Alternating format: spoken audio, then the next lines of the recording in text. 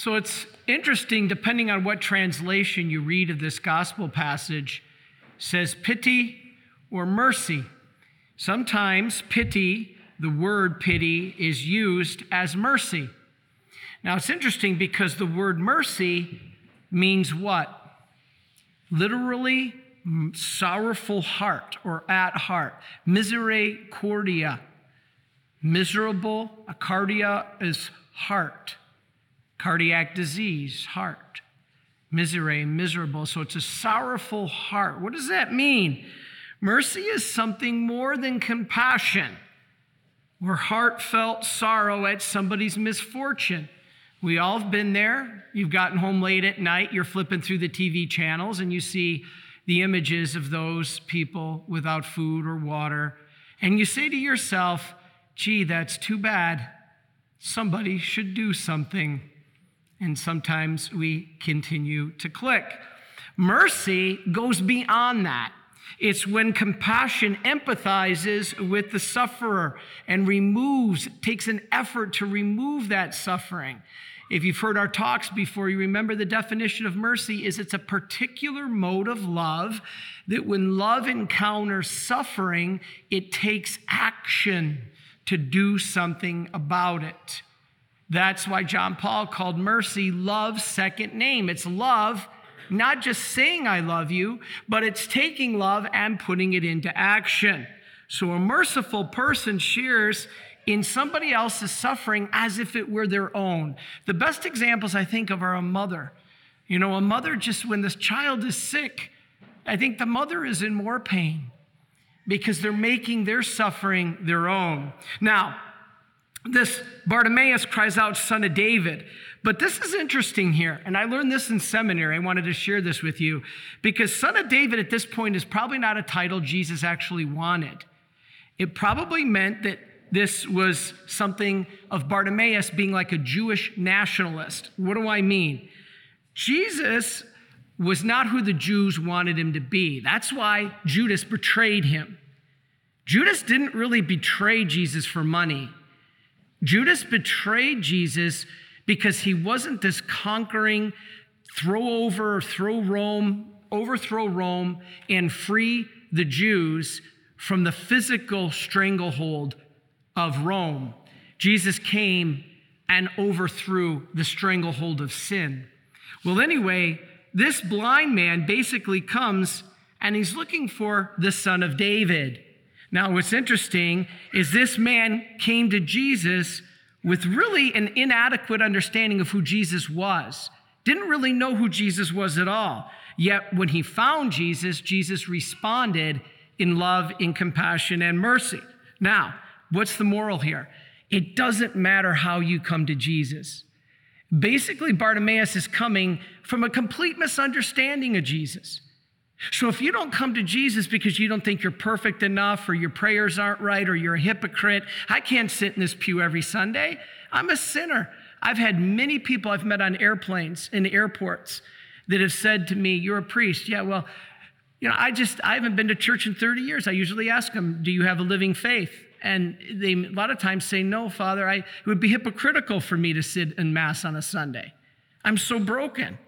That's exactly why we need to sit in Mass. And so it doesn't matter how we come, but that we come. Don't wait to ask God's help until you are perfect, that your motives are perfect, your faith is perfect, your knowledge of Him is perfect. We stay away from church because of those reasons. No, we don't. We shouldn't. We need to come for those reasons. A lot of people, myself included at times, have not prayed because we don't feel in the mood. Well, that's exactly why we need to pray. It doesn't matter, and I've told this to many people, it doesn't matter that you feel like praying. Love is not an emotion. Love is an act of the will. I choose. So you might be hungry, tired, but you go into the chapel and you say, Lord, I don't really feel like being here. But because I love you, I am. And do you know there's more merit praying when you don't feel like it than praying when you're all full of consolation? And I can't wait to get into that chapel. There's actually more merit when you pray when you don't feel like it. This is what the saints tell us. So anyway, we have to keep that in mind. So God, yes, he does accept us no matter how we are. Even if we're broken or we feel hypocritical, come to him. Even if you don't understand him like Bartimaeus, come to him. Even if you're not sure what to say, come to him. This is the message. So anyway, we see mercy here. At the blind man's cry, Jesus stopped what he was doing to attend to this man. For Jesus, it is always more important to act than to talk. Words are better than deeds. That's the basis of our Catholic faith and what many non-Catholics accuse us of. You think works are going to get you into heaven. Not works of the law, no. But works of love, yes. You know, there was a couple I met right here at the shrine when I was first ordained a priest. And they were from Connecticut. And they came, and this woman I met her, and she's introduced me to her husband, and she's like, go ahead, tell Father this story, because they were talking about something along the way.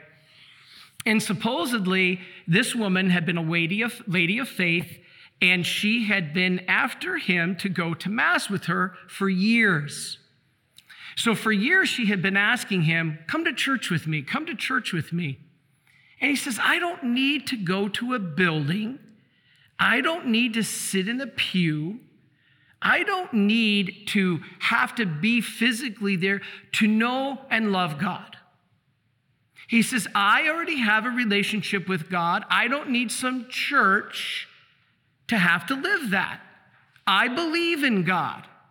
She said, please come to Mass with me. He says, no, I don't need to. God knows I love him. I don't need some Mass to have to tell God that. God knows my heart. So she tried and she prayed and she prayed. Well, then one day he had a complication with his knee, and he went in for what they thought was just going to be some outpatient. He actually drove himself to the doctor, and they were going to do something on his knee. Ended up finding out a huge infection. It was very serious, and they rushed him into the hospital. It wasn't deadly, I shouldn't say. It wasn't deadly, but it was something that needed attention. So he gets into the hospital, which was unforeseen, and he calls home, and he talks to his wife. And he says, well, what time are you going to be here to see me? And she looked at me with this big smile as they were telling the story. She said, I saw my opportunity. And she says, what time? He said, what time are you going to be here? And she says, well, she says, well, I got the errands to run. I got to get to the grocery store. Our grandson has to be picked up from soccer practice. I've got this to do. I've got to get the bills paid. I got to get the laundry done. And he says, well, you're going to be here then later tonight. You're going to come see me. And she says, well, yeah, but I got all these other things to do. And he goes, don't you love me? Aren't you going to come see me? And there was this long pause, and he goes, ah. And she said her heart just brimmed, because the first time ever she saw that he got the realization that if you truly love someone, it's more than just saying it. It's being present to them. It's what mercy is. Mercy is great. It's the greatest form of love. I can tell you all day long that I love you. But if you call me at 2 o'clock in the morning and say, Father Chris, I'm stranded by the roadside, I'm really in a lot of danger here. And I say, well, you know what? I really got to get back to sleep. I got a homily to write for tomorrow. And I hang up. That's not mercy. Oh, but by the way, I love you and I'll pray for you. You see, what you have to do is put that love into action if I truly tell you I love you. And that's what works are. That is the Catholic belief of works. Not that we're going to earn our way into heaven by donating a check to the soup kitchen, but putting our love truly into action and make the suffering of others our own suffering. And this is the message. This is the message of what we have. Many people are all talk about how they would help someone or love them. But when it really happens, are they there? Jesus was never like that. He leaped to the rescue of this man. That is works is all about, what works are all about. That is what is needed. The blind beggar came to him. Why? Why did the blind beggar come to Jesus? Because he could not give himself what he desired the most, sight. Now, most of you, when you heard this passage, probably thought physical sight, right? But in the same way, we are not able to give ourselves what we most need, faith. Now, here's the point. Jesus passes by you every day in your ordinary life, just like Bartimaeus. Bartimaeus is sitting by the roadside. Jesus passes him by. Jesus passes by you all day long in the beauty of his creation, even in that coworker, even in your children or spouse who might annoy you, because he's in those people, giving you an opportunity to grow in patience and virtue, right? He's there. He constantly passes by. Do you ask him? What do you ask him? Bartimaeus asked to see, but the church fathers tell us something different here. Do I regularly ask the gift to see with faith? Now, Jesus promises us that he will listen to us just as he did the blind man. Now, what should we request? Often what we really need is sometimes what we really ask for is not what we really need. We ask for certain things like this promotion at work or, to find the new house or find the new car. Those are okay. But that's not maybe what you really need most at the moment. We need the vision that only faith can give us. Faith has got to be behind your sight. So if you ask to see in the way God does. We need the ability to see everything in the way God sees it. This is what's fascinating. We need to see how the difficulties and trials in our life are part of a bigger picture. All right, what do I mean by that? The number one reason for people not believing in God is how could there be a God if there's so much suffering in the world? Now, when we do that, we're not understanding that sometimes God will reveal to us the bigger picture, why he allowed suffering. Now, the problem is, if we don't have faith, we're never going to see that bigger picture. Do you know there are two judgments that you will go through? Do you know this? When you die, immediately you go through your personal judgment, and you'll find out your fate, heaven, hell, or a layover in purgatory. But do you know there's a general judgment? And what happens at the general judgment? You'll learn the fate of everybody else, and you will understand the plan of every single thing that ever happened in your life and why God allowed it to happen, including cancer, blindness, handicaps, poverty. He will explain, and you will understand completely how those sufferings worked in his plan, why he allowed them. He doesn't want them. Now, in the general judgment, you will have an understanding of the bigger picture, why God allowed this suffering. Now, you all have been praying for us. God bless you. My family's been going through unprecedented suffering that we've never gone through before, ever. All three, my mom, my dad, and my sister. And I pray every day, Lord, please take this suffering away from them. What did Jesus pray in the garden? Please let this cup pass me by. But then what? Not my will be done, your will be done. So I always finish that prayer by saying, Lord, please relieve the suffering of my mother, my father, and my sister. But if you don't, if it is not your will, please let it be redemptive for them. Suffering is redemptive. So please let it be part of a bigger picture, something bigger. And this is what we don't always understand. Lord, please let me see, but with the gift of faith. This is real sight. He didn't think this man Bartimaeus that Jesus owed him anything. He simply wanted mercy. So to finish, Jesus asked, what do you want me to do for you? This is a question God hasn't stopped asking us, right? Sometimes we don't receive because we will not answer this question in the way that's united with his will. It's always our will. Jesus asked this question with full knowledge of what the guy needed. He was blind. Jesus knew he was blind. I've had a lot of people say to me, why bother praying? God knows what I need. God wants us to ask. It shows that we depend on him. He knew that what he needed and what he wanted, okay, this is interesting. Jesus knew what the man needed and what he wanted, but God still wants us to tell him. This is an expression of trust. You know what trust is? Father Seraphim, God rest his soul.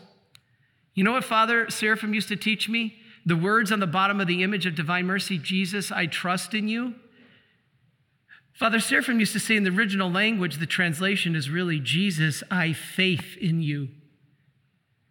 That's what trust and faith are related. Trust is a living faith. Just like mercy is a living love, trust is a living faith. And Jesus said you don't get to heaven without trust. So anyway, finally, Jesus wanted to be sure that Bartimaeus was sincere in what he was asking for, that he had faith. You know, sometimes in our hearts, we really don't want what we ask for. Okay, if you are praying to give up alcohol, if you're praying to give up pornography, if you're praying to give up whatever it is you're attached to, do you really want to give it up? Remember St. Augustine? Lord, please make me chaste, just not yet. He was enjoying his sexual sins. So do we truly mean what we pray for? Jesus connected this man's healing with this man's faith. That's why the 4 men and the paralytic, Brother Jason and I put in our book. And Brother Jason and I would talk about this passage. It's one of my favorite passages in the Bible. In the Bible. Why?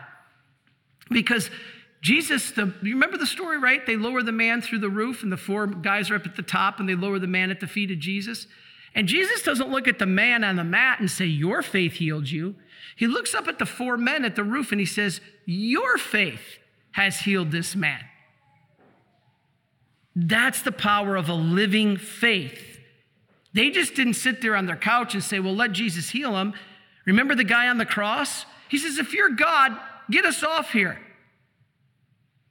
They didn't have a living faith, this guy on the cross. But the 4 men and the paralytic did. That is what is powerful. So this is the man's faith that made him ready to receive Jesus. Without faith, it's not going to happen. Without faith, even Jesus couldn't work miracles, right? Said Jesus went into his own hometown and he couldn't perform a miracle. This is God. This is Jesus. Why couldn't he perform a miracle? Because the people had no faith. A person will never get a blessing from God who demands it as if he had a right to it. There is absolutely, in many ways,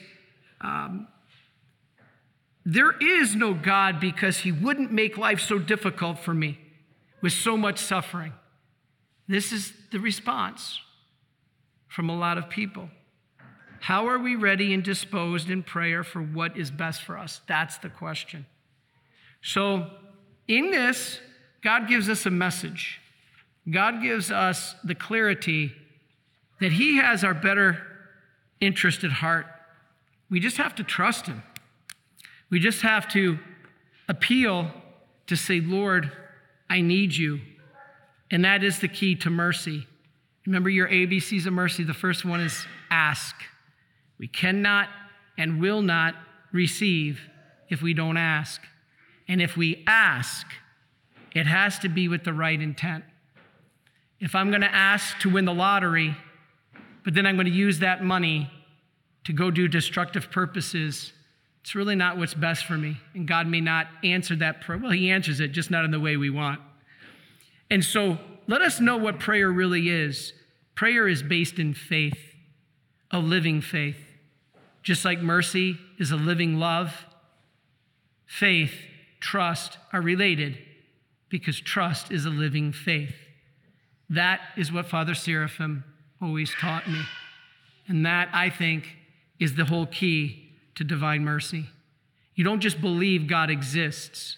A lot of people tell us, I don't need to go to church because I believe God exists. The devils believe God exists. Satan believes God exists. The demons believe God exists. But it stops right there. They have not a living faith. So we need 3 stages. We have to believe God exists. Then we have faith in him. but then we put that faith into action. That is trust. And that's why Jesus said, to get to heaven, we need trust. Are you a Marian helper? Join our Spiritual Benefit Society and start sharing in the graces of all the daily masses, prayers, and good works of Marian priests and brothers all over the world. Sign up is free and easy. Simply visit micprayers.org. That's micprayers.org. Thank you, and God bless you. Please follow or subscribe to this podcast to receive the latest episodes and updates. If you have been blessed by this podcast, I invite you to leave a review. Reviews greatly improve our podcast ranking and will help spread this podcast to other people throughout the world. Are you enjoying this podcast? I invite you to listen to more shows brought to you by the Marian Fathers of the Immaculate Conception.